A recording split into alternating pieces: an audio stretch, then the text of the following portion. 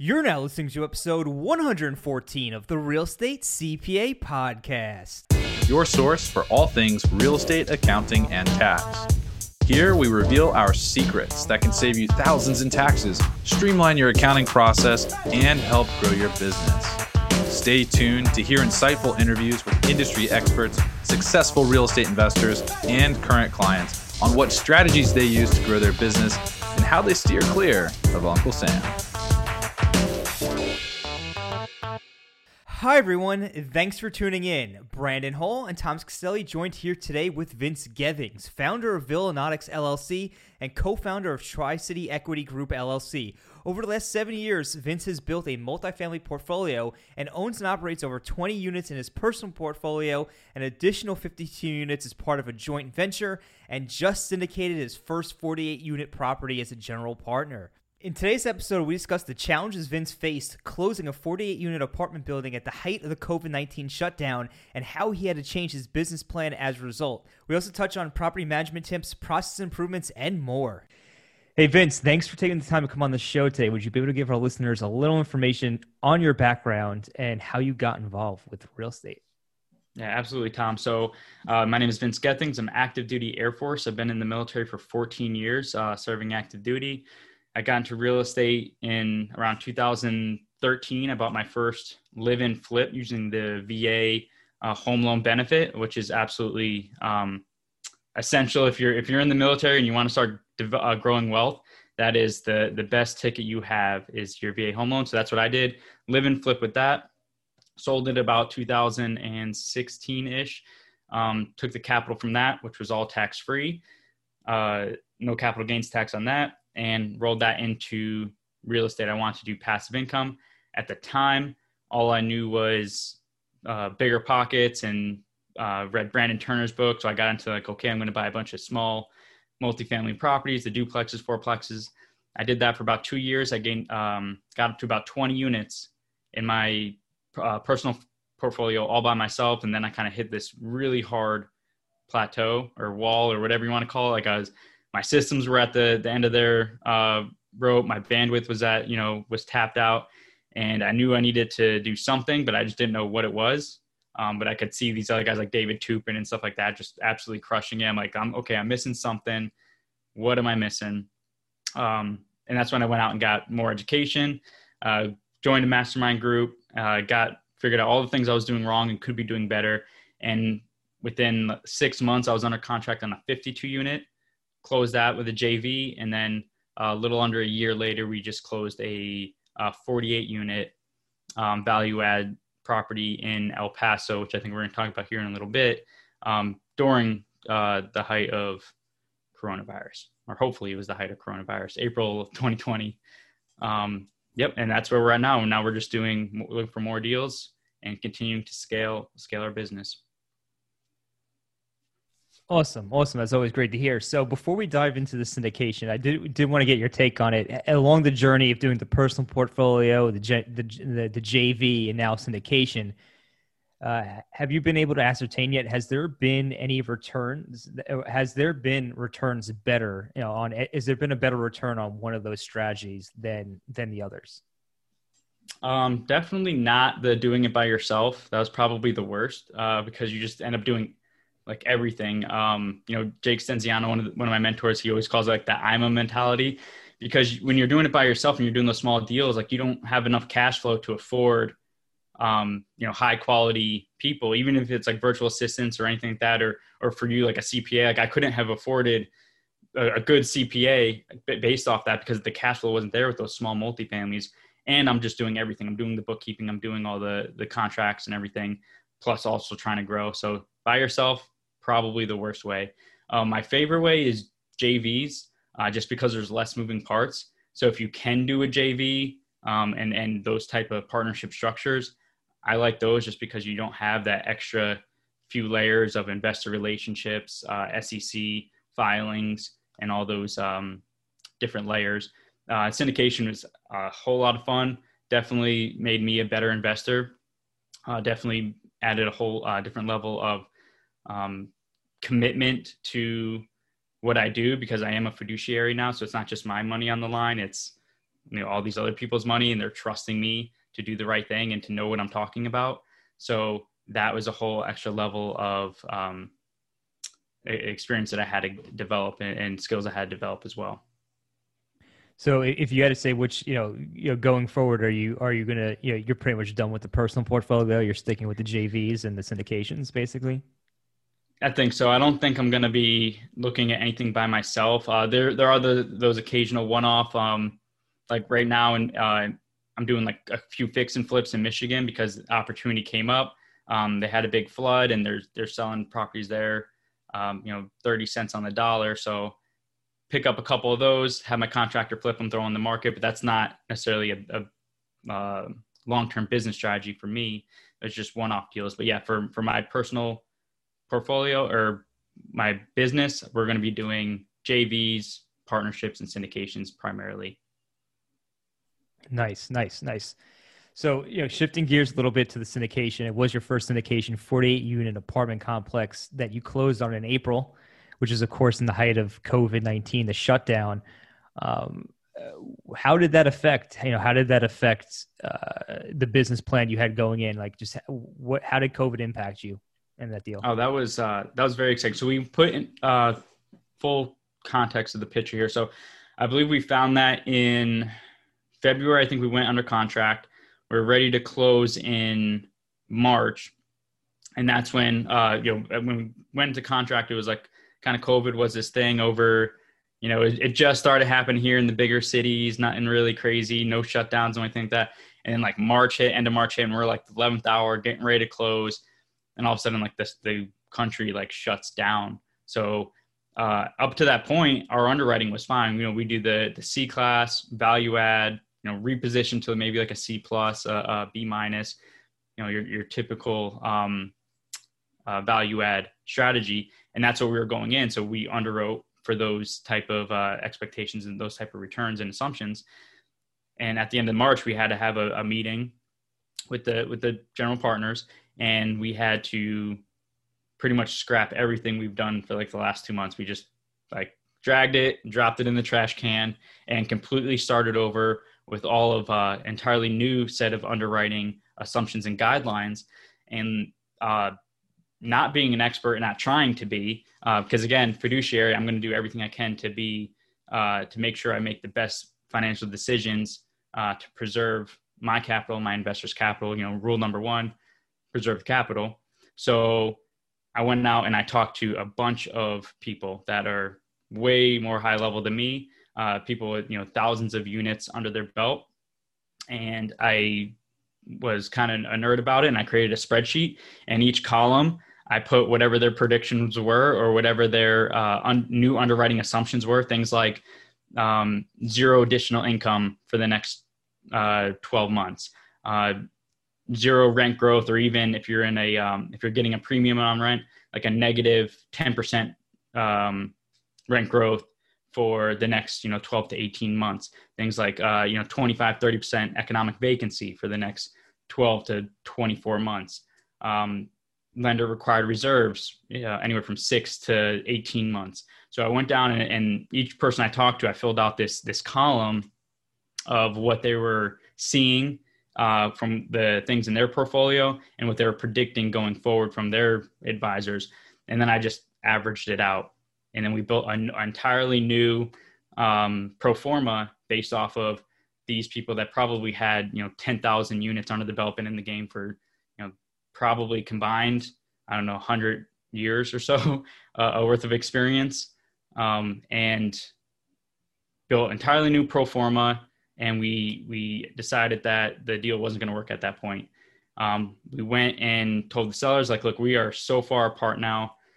I don't think we can make this work. We voted, and we gotta pull out of the deal. It's like, again, 11th hour. We're supposed to close in like 2 weeks because everything that was going down, we just went into like countrywide shutdown, right? And then that was on Friday, and then we spent the whole weekend trying to figure out, okay, how can we make this deal work, right? We told them we broke the whatever bad news to them, but then we're like, okay, there has to be Hail Mary here. There has to be something we can do. Spent the whole weekend trying to figure out what we can do. And on Monday, set up a call again with the brokers and try to figure, okay, we spent all weekend. This is what we can do. We need I don't remember what it was, like a $130,000 seller credit to move forward. And we ended up getting $90,000 credit at closing. So $90,000 credit at closing, which kept us well capitalized going into closing, which roughly equated to between the $90,000 plus the money we had already raised, somewhere around 18 to 20 months of pity reserves in cash at closing. So that made us feel very, very good. We can sleep well at night knowing that we can weather a very, very long storm with that type of capital and liquidity going into closing. Yep. And then we closed, and our property manager is absolutely crushing it there. We're already in with our revised underwriting we did. He's already rounding like the 20th month line of our pro forma. So he's already in like 2-year KPIs and returns. And we're in this thing for like 4 months. So he is absolutely crushing it. It's quite the comeback story there. So talk to me about, you said you're buying C properties and you're trying to make them C plus B minus properties. How has COVID affected your, I guess, physical and economic vacancies so far? And do you expect that to change, especially now that the unemployment benefit has been cut? Yes, all of it.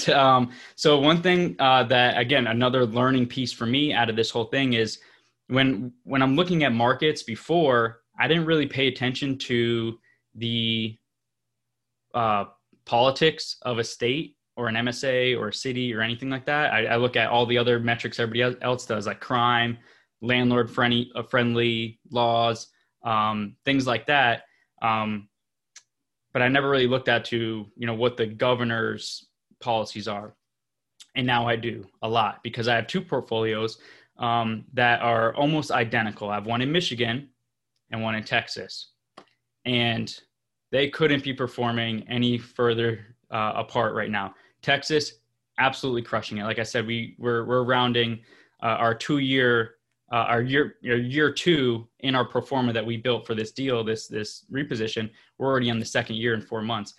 Michigan is like treading water to stay alive because of the politics there and what the governor has done and how everybody reacted to what the government has done there. So I would say there's no blanket thing you should do. It's gonna vary dependently on what your local government does, what your governor does, your mayor does, because my economic vacancy in Michigan right now is probably like, I don't know, 23, 24% right now.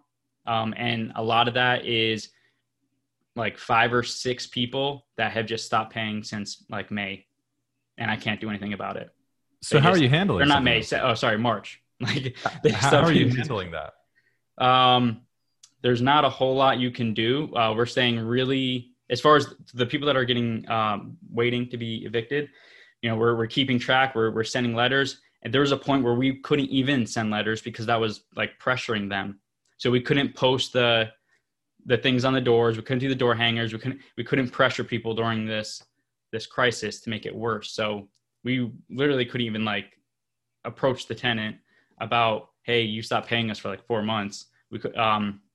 So right now what we're doing is we're tracking the balances very closely. We're tracking the laws on when the courts are going to open. They tried doing some Zoom court hearing things and judgments that didn't work because they didn't show up. And then they're like, okay, well, we'll reschedule in 2 weeks for a live session. So I was like, what was the point of the Zoom one anyway? But anyway, yeah, so we're paying very close attention to what the courts are doing, what the governor's doing. Are they going to lift the moratorium? They have some programs there. It's called the Eviction Diversion Program. So that is something that's supposed to soften the blow to landlords if the tenants, if the residents has stopped paying, it's some kind of deal you cut with the state, and they pay off a portion of what the balance due is. I am, I don't know, optimistically skeptical on that program just because it's a government program and probably is not going to benefit me, but we'll be there. Our lawyers are on top of it, and they're going to do everything they can to recoup some of those funds. As soon as they lift the moratorium, all the bad actors that took advantage of the program, they're going to be evicted, and we put new people in there. The frustrating part is that the market, like many parts in the country, is still extremely hot. So we have waiting lists of people trying to move in to my properties, and we can't move them in because the bad actors that are just sitting there waiting and playing the game of whatever the local politics were and policies for the eviction moratoriums and stuff like that. We're Texas, completely different story, absolutely crushing it, getting, market rents, sometimes even premiums on some of the units that we rehab nicely. And they have like a 3-day eviction process. So it's pretty awesome. So going through this experience with your Michigan properties, how is your strategy going to change going forward? In Michigan, I'm probably going to be looking for nicer class products. So inside Michigan, that's like kind of 2 portfolios inside there. I have like a B class portfolio product, and then I have like the C class. The C class has definitely been hurt a lot more than the B class. So if I am going to stay in Michigan, I am going to go for a higher class asset. Absolutely. No, that makes a lot of sense. And I know you mentioned property management does play a key in it. When it comes to property management, is there a way, have you been able to identify a good property manager from a bad property manager? Have you been able to separate that yet? I'm working on it. So I have 3 right now that I work with, and the biggest traits of the ones that are more successful, or the KPIs are showing that they're more successful, is the ones that are willing to learn new processes versus the ones that this is how it's done. This is how, I do it. That stuff doesn't work here. When you start hearing things like that, like you can't do a rub here, you can't do move-in fees here, huge red flag for me. I'm going to probably not go with you, rather than the one that's like, wow, I've never seen that. How does that work? Right? If you're bringing up something like a rub or something like that, and that is the type of response you get, that's somebody I want to work with. But that's mainly the biggest one, is willing to learn and listen to you as the owner to implement new processes or try new things. The other one is the ones that are willing to jump on the weekly pulse checks and not, hum and haw and complain about it. That is a huge thing for me. That is probably one of the best things we've ever done, is one, set standards, set the KPIs and the expectations, the key performance indicators, but then also couple that with a weekly meeting, same time, same place. We do it on Zoom, and they know, rounding out Thursday, Friday afternoon, that on Monday, they're going to jump on a call and they're going to have to go over these metrics: vacancy, balance due, delinquency, all the lease expirations, things like that, all the CapEx projects that are in work. So they're going to, either work them or come up with an alibi or something of what the status is on these, because we're going to talk about it. There's going to be a sheet right in front of us that says, what's up with the windows, what's up with the stairs, what's up with this, unit 104 turn or something like that. And we're going to go over each one. So we're a normal property manager, they're just going to go weeks without talking, sometimes even months without talking to the owners in a lot of cases. And that's very detrimental to executing a business plan. Property managers that are open to changing the way they operate at the direction of the owner are on your list of being one of the better property managers that you actually want to work with. How do you actually go about influencing that change to get the results you want? Got it. So the best thing we've done is get the property managers to think and act like owners. And the best way to do that is incentivize them to think and act like owners by paying them like owners. So what we do is on all of our property management contracts, we create a structure where they get bonuses if they reach certain KPIs. And that has been by far the best incentive to get property managers to start thinking and acting like an owner, is incentivizing them. So that's one way. Another way is if the deal is big enough and they have the means, make them partners. Because the more fish you can align swimming in the same direction on a property, it's going to be beautiful. If you get your property manager in on the deal with you, they're going to be looking at that NOI a lot more closely than if they were just looking at whatever fee income is based off of, their gross rents. They're not going to care about the expenses because they get paid off of gross rents collected. So by adding things like, if you hit a NOI of whatever it is, 35,000 for this quarter, or 100,000 for this quarter, you will get a 1% bonus or something like that. And same thing, if economic vacancy stays above 90% for this quarter, you get a 1% bonus. So adding those KPIs in there really gets them to start thinking of keeping units rented with, and I said economic vacancy, not regular vacancy, because economic vacancy is the people there need to be paying as well. So not just keeping the vacancy low, but keeping it low with people that are paying on time every month. So that's one, to make sure that they're vetting the applicants properly, and they're not just lowering standards just to keep the occupancy up. And the other one is the NOI. Notice I didn't say the revenue needs to be, the rent collected needs to be at 100,000. It's the NOI needs to be at 100,000, because that's going to make them think about the expenses a lot more.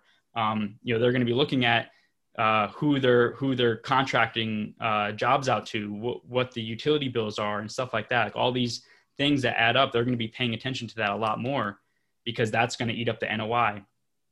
So we set those NOI targets in there. So incentivizing property managers by setting KPIs and giving them bonuses if they reach those performance metrics.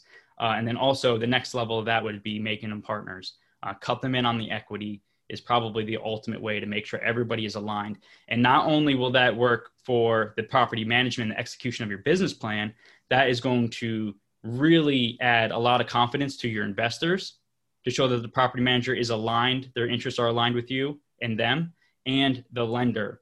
They're going to want to see that if the property manager is on the deal with you, they're on the GP, they're going to know that everybody is aligned and going in the same direction, where people aren't there just to get their fee income and they could care less what happens to the property and everything else below the line.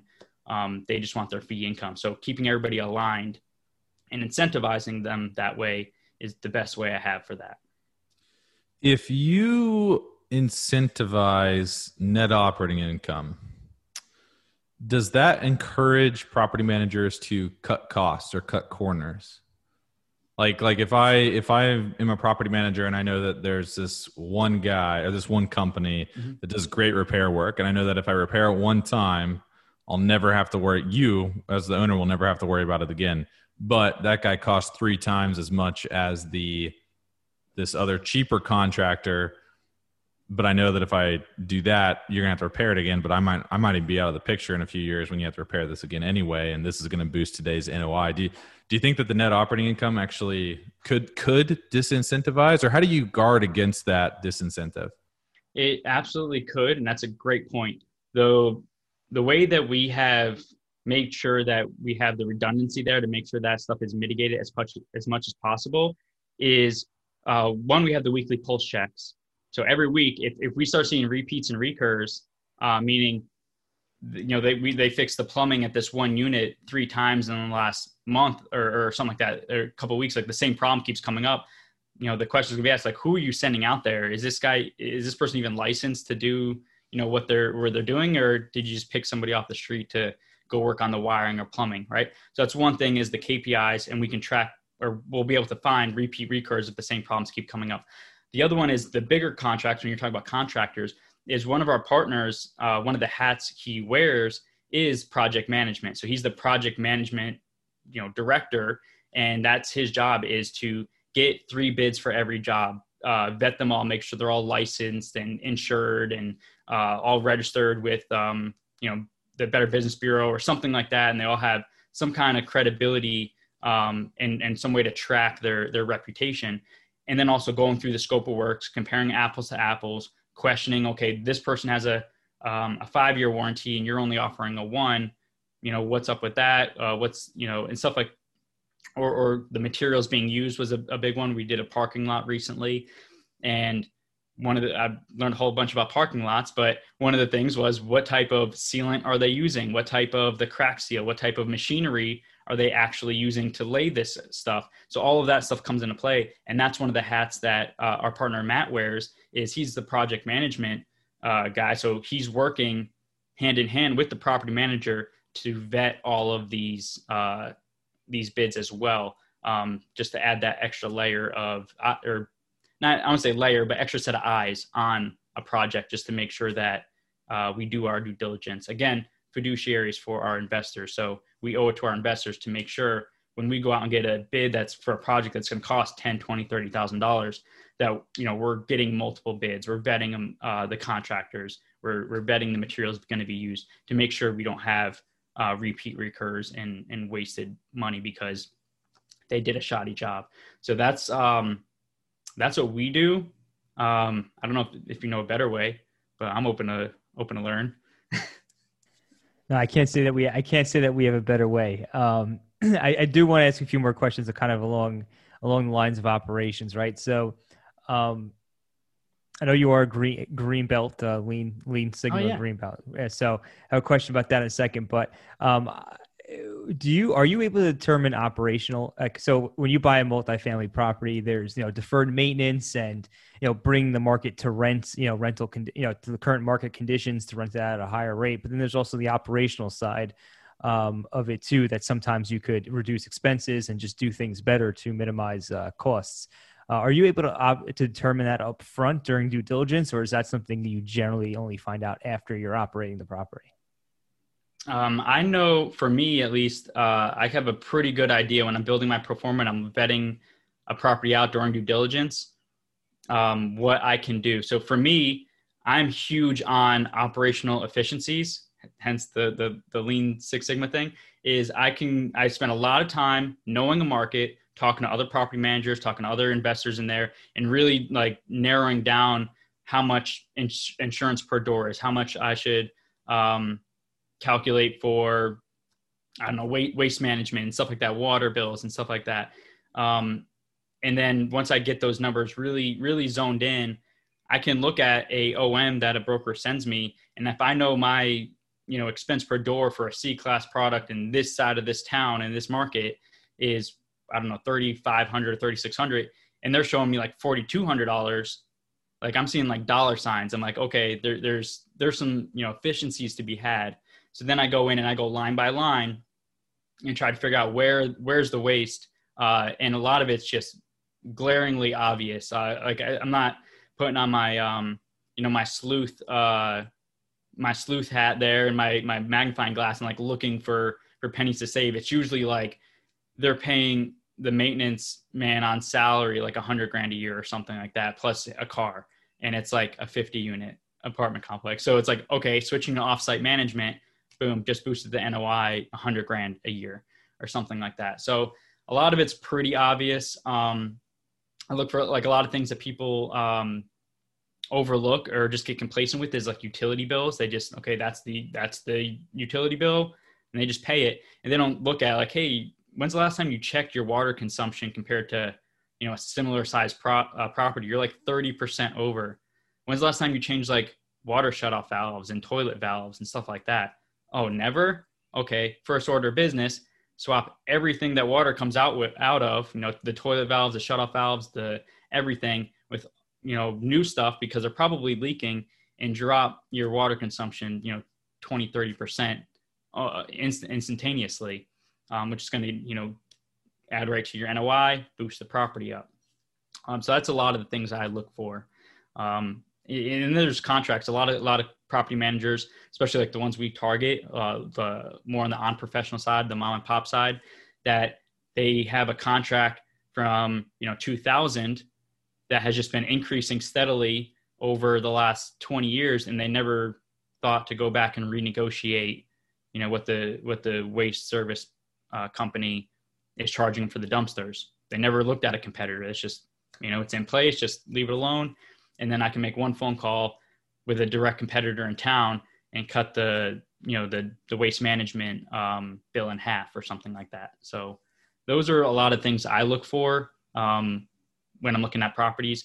As far as the income side, there's so many tools out there like Rentometer and stuff like that, or apartments.com if you just want a secret shop and just figure out, okay, I'm in this side of town with a 2-unit apartment with these amenities, this type of, finish or rehabs, they're getting whatever per square foot, or if you make it easier, like, $625 a unit, and they're at, $550, there's a good chance you can probably at least get $600 if you just start looking at, the apples to apples comparison of what that market has, or that neighborhood has.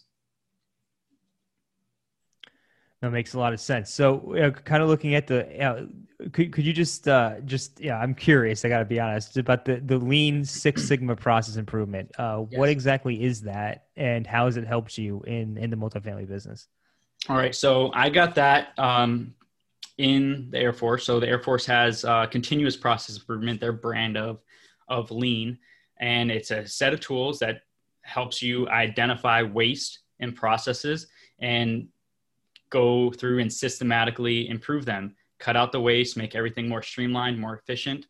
And there's a ton of tools out there.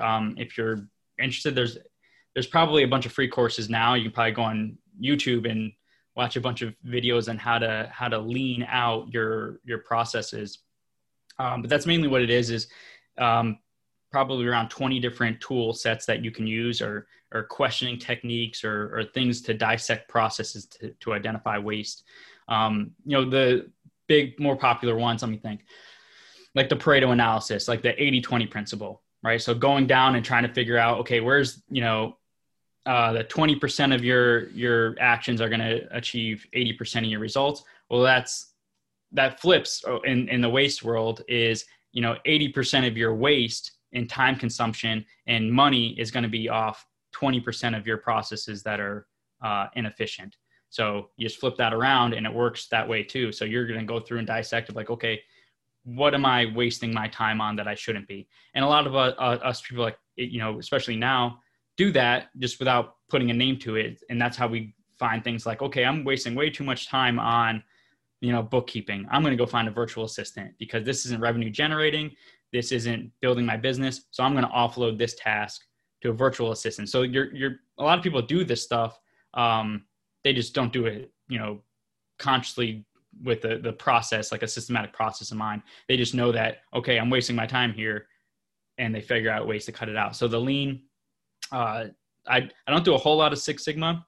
So it's a lot of 5S and a lot of Lean processes of just going through and systematically trying to find waste and ways to increase processes. And there's a bunch more. There's like spaghetti diagrams and pick charts and all this other stuff I love to nerd out about, but it's very, very helpful.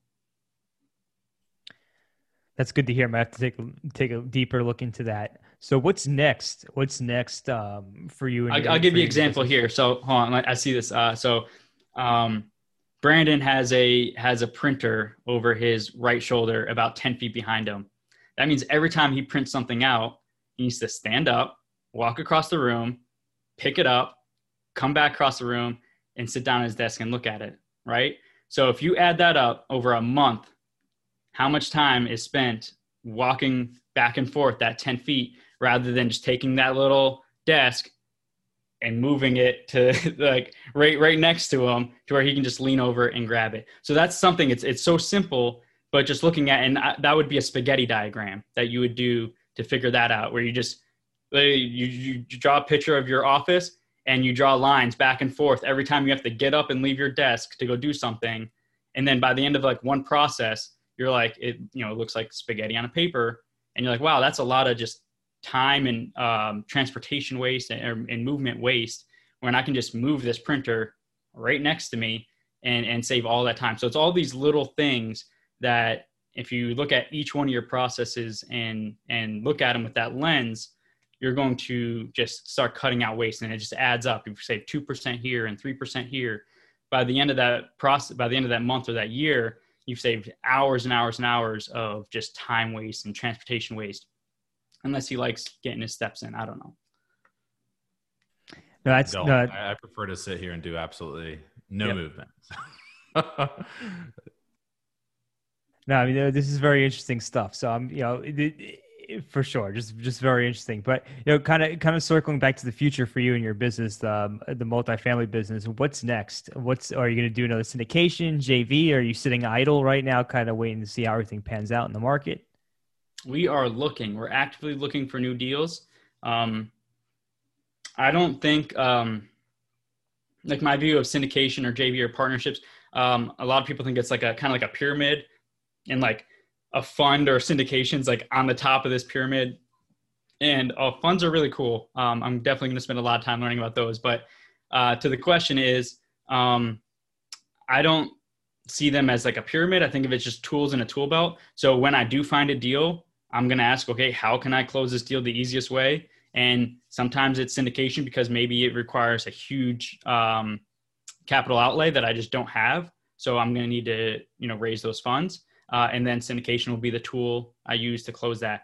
Or if I find a smaller deal, maybe I find a B class 20 unit where I was like, okay, that's a nice area town, B class, maybe B plus, something like that. And like, I could probably close that with a JV, and way easier than syndication. And just do that, a JV or a partnership or something like that to close that. So whatever deal I come across that fits my model, my business plan, I'm just going to go with the best tool to close that deal.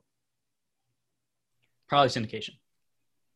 That makes a lot of sense. So what's just kind of a follow-up question to that too is, when it comes to syndication, I guess you're not looking at syndication as like a must, like you're not looking at like, I have to do a deal. You're more or less, you're just looking for deals. And when the deal comes across, you're saying if syndication makes sense, you go ahead and do the syndication. You're not like forcing deals to happen.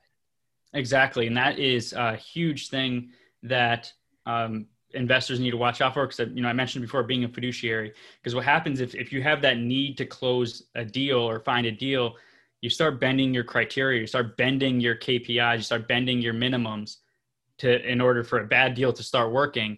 And then you're really taking that fiduciary hat off, and you're putting your capital and your investors' capital, more importantly, at risk. So, if the deal comes and it works and it's going to meet our business plan and provide our investors a good return, we'll do a syndication. If it's a little bit more risky, I'm like, hey, this is going to be a little bit more risky play. Maybe we're doing we're buying a distressed property that has a lot of variables, a lot of moving parts. I'd be much more comfortable closing that with a partnership with my money at stake rather than an investor's funds. So I guess the lesson there is, so we're always looking for deals, but we're not going to, bend our criteria in order to make a deal work. Gotcha. And one question on taxes, we do have to ask the tax related question, of course. On these deals you do, are you using cost segregation study or 100% bonus depreciation, and why or why not? Absolutely. Because you told me to. No. So no, I met Boomer. Everybody, I think most people in the industry know Boomer, right? So I met Boomer at an event like 2 years ago, and just totally blew me away with his presentation. And I was like, we got to do that. And we did it on 2 deals now, and it's been absolutely amazing to do cost segregation, 100% bonus depreciation. Why we still have it, right? It's getting phased out unless something new has happened. So maybe 1031 will be popular again in a few years.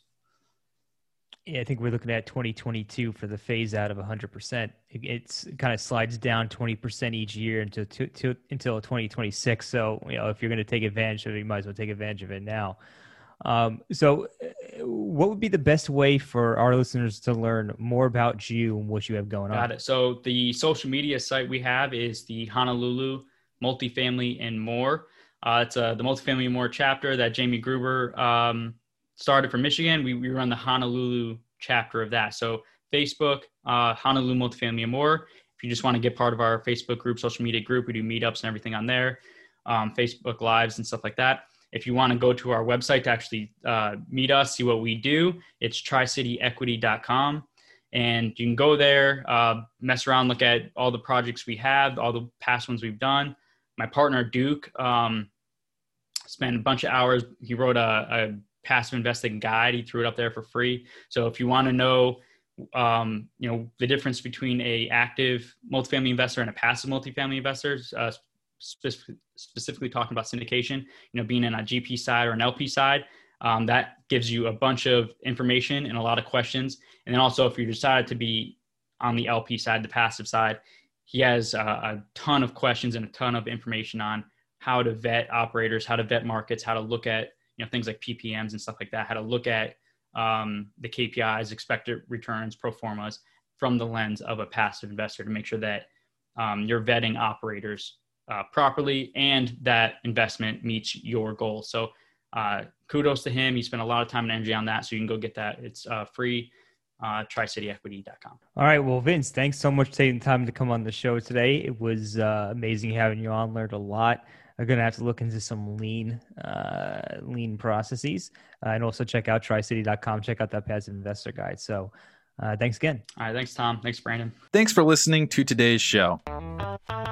If you enjoyed the show, please find us on iTunes and leave us a review. You can also email us at contact@therealestatecpa.com with any feedback or topic suggestions. We are always taking on new clients, and with the new tax laws in play, you really don't want to navigate this alone. Let us help you save money on taxes and with your accounting and CFO needs. To become a client, navigate to our client page at therealestatecpa.com and fill out a web form with as much detail about your situation as possible.